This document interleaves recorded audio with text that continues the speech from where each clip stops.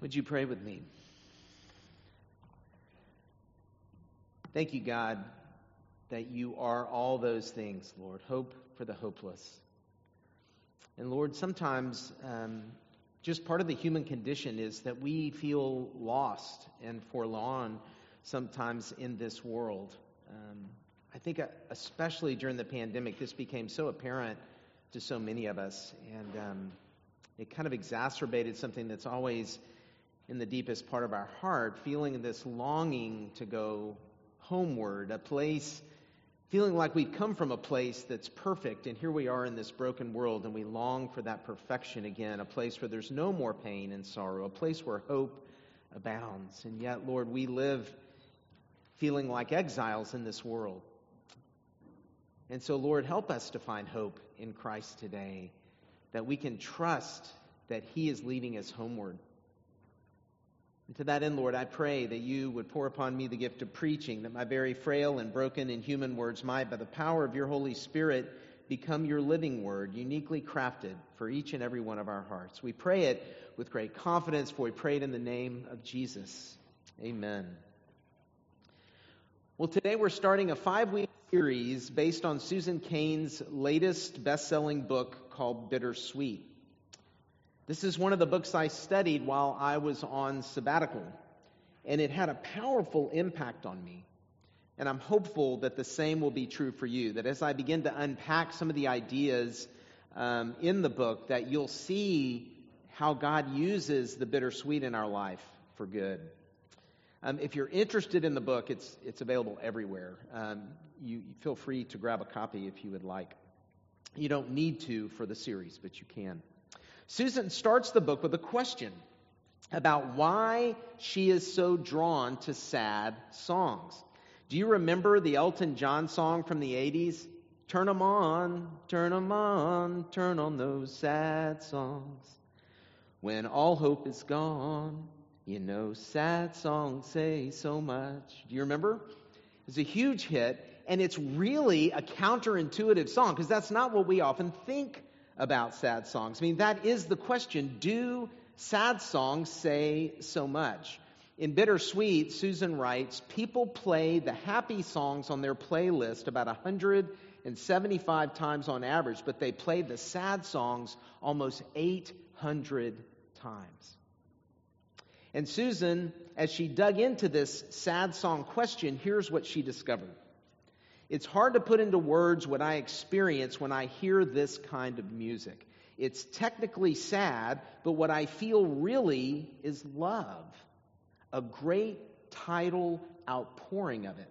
I feel a kind of communion with all the other people in the world who know the sorrow that the music is expressing, and that we're all in it together.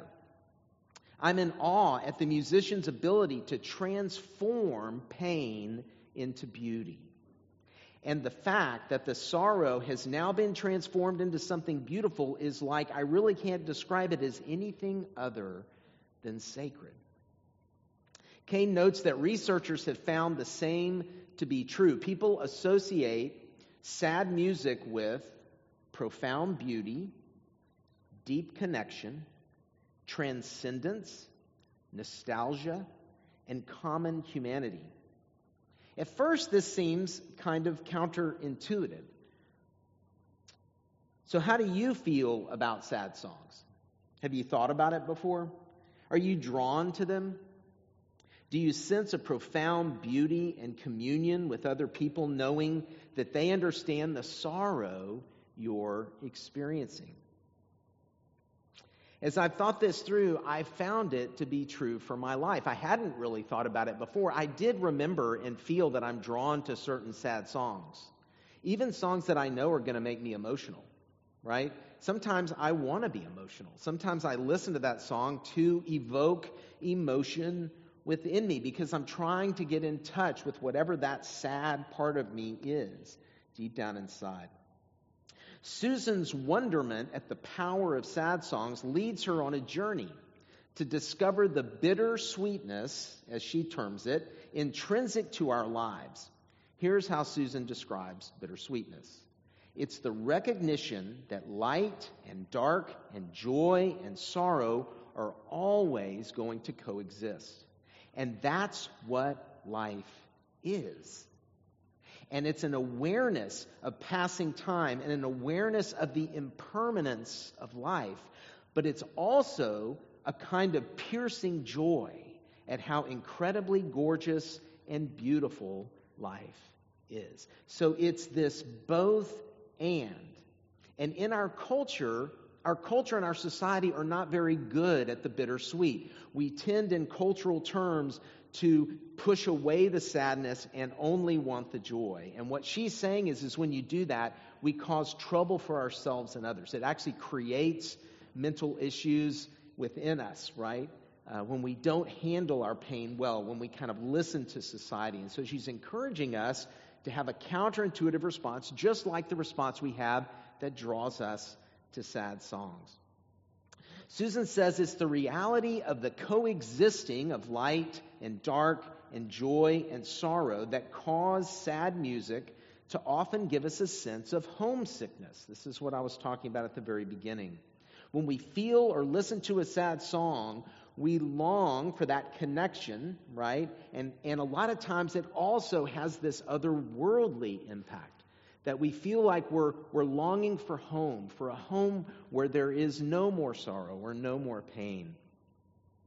And so Cain says the song only gives us this feeling for a moment, but we want to live there for good, right? That's part of what's built into us. Of course, this will make total sense to Christians, right? We believe a new heaven and a new earth awaits us. That's the promise of Scripture. No more pain, no more sorrow, no more death, no more tears. Yet, Cain writes, in the meantime, while we live here, while we're waiting to return home, our broken hearts that have resulted from this exile connect us to one another and to this other world. It's our broken hearts that connect us to this other world and to each other. And that, in and of itself, is a beautiful part of life. What I found as I began to read this book was that it made sense to me, and it helped me kind of open myself up to more vulnerability around these issues, because it feels vulnerable, doesn't it? To open ourselves up to bittersweetness, to the sad parts. But to see that together, the sadness and the joy, when we begin to lean into all of it, that it actually can help us. It actually can help us live a fuller life, but more, and we're going to see this, help us share with others as we turn our pain into beauty. So Susan describes this process this way. She says, we are creatures who were born to transform pain into beauty. That is something we have the ability to do, because one thing is certain, we are all going to experience pain at some point. Probably we all have already, like some kind of profound pain.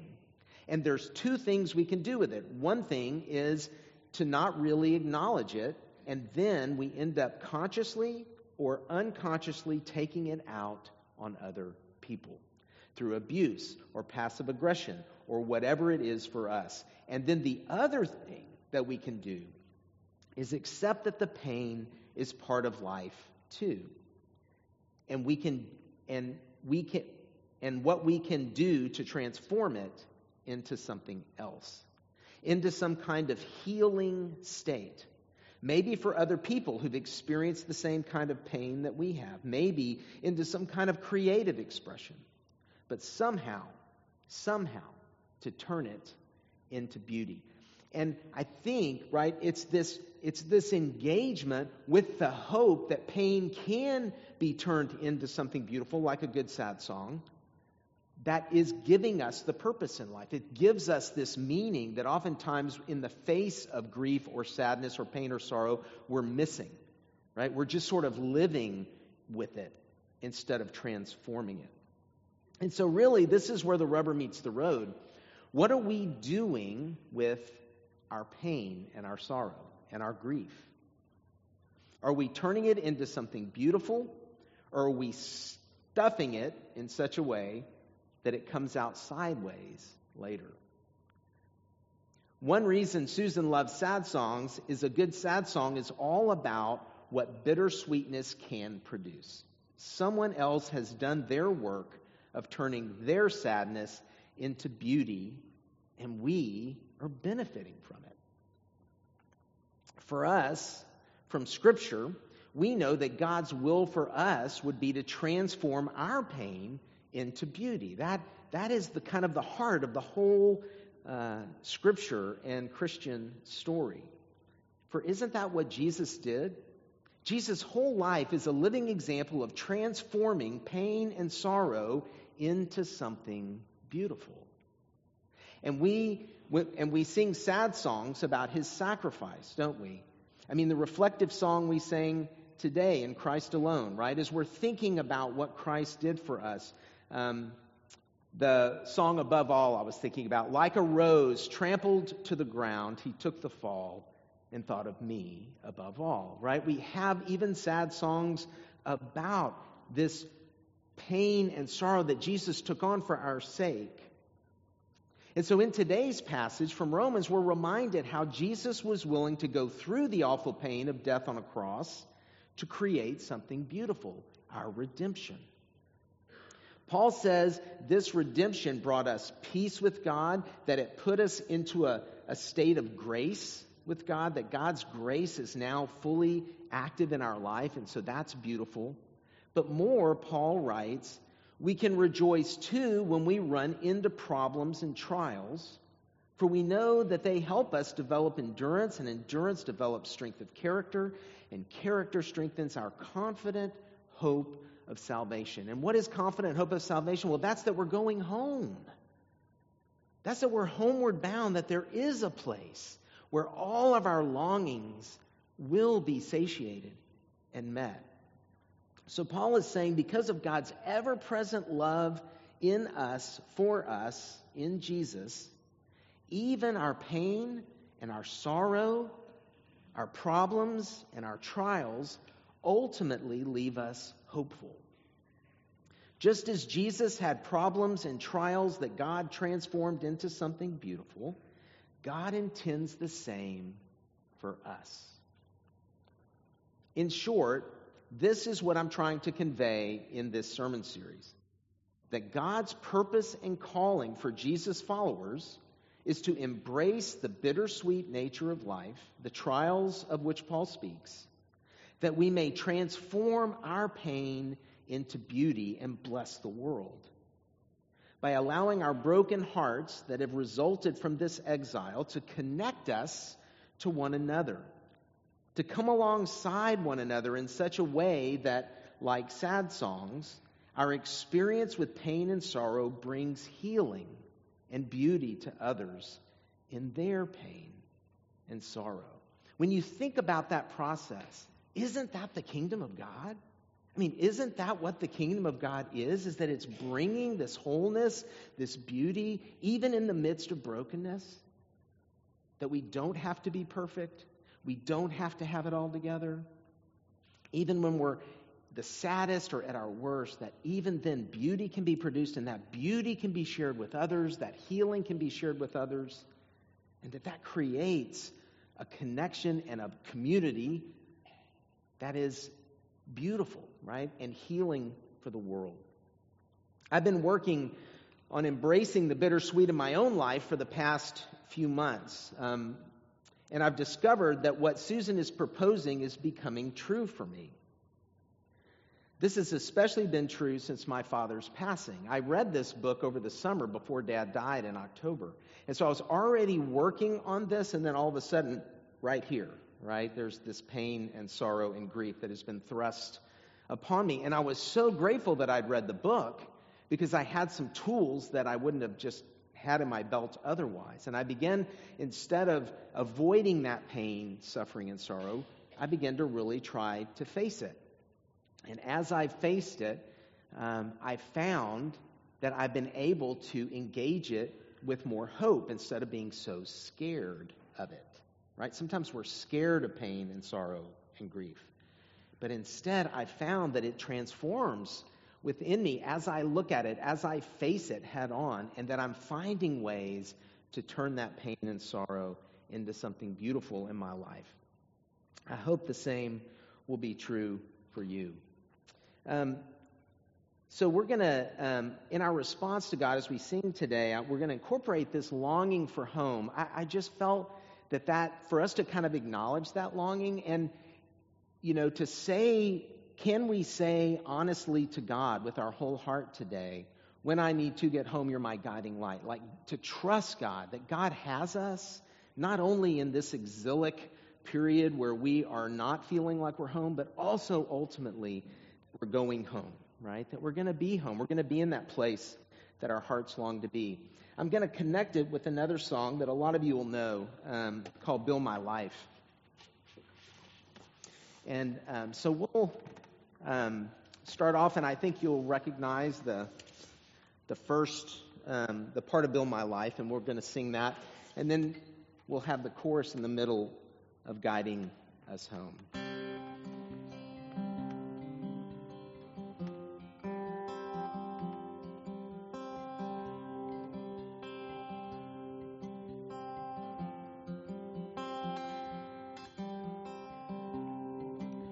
Worthy of every song we could ever sing, worthy of all the praise we could ever bring, worthy of every breath we could ever breathe. We live for you, we live for you. Sing with us. Jesus, the name above every other name. Jesus, the only one who could ever save.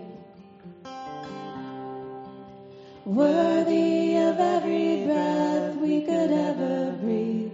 We live for you. We live for you. Because to get home, you're my guiding light, you're my guiding light. Sing it out. When I need to get home, you're my guiding light, you're my guiding light.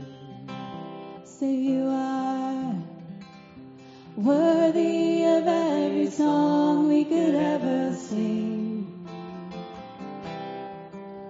worthy of all the praise we could ever bring, worthy of every breath we could ever breathe. We live for you, oh, we live for you.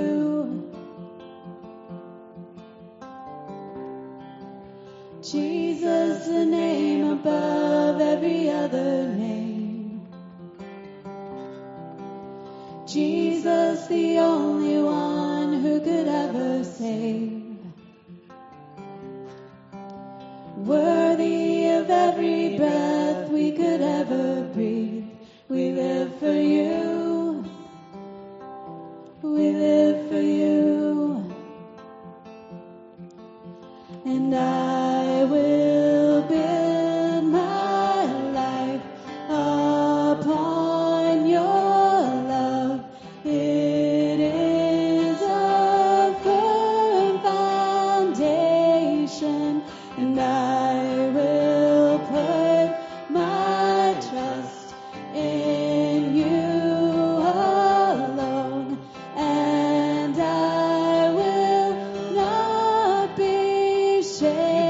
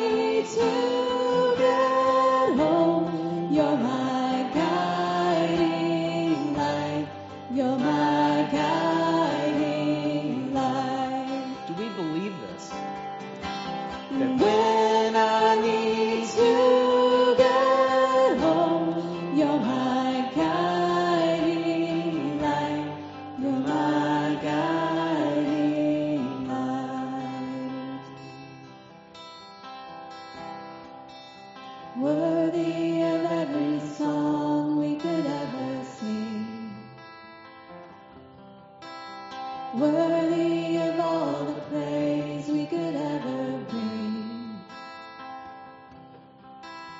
worthy of every breath we could ever breathe. We live for you. Oh, we live for you. We live for you. We live for you. We live for you. Oh, we live for you. We live for you. Lord God, teach us the truth that you are worthy of every breath, of every praise, because when we need to get home, you're our guiding light. Each and every day, you're the one, Lord, who shows us how to turn pain and sorrow into beauty. Lord, you did it for us, and you've showed us how. I pray, Lord, that you would help us to embrace the bittersweet in life. In the name of the Father, and of the Son, and the Holy Spirit. Amen.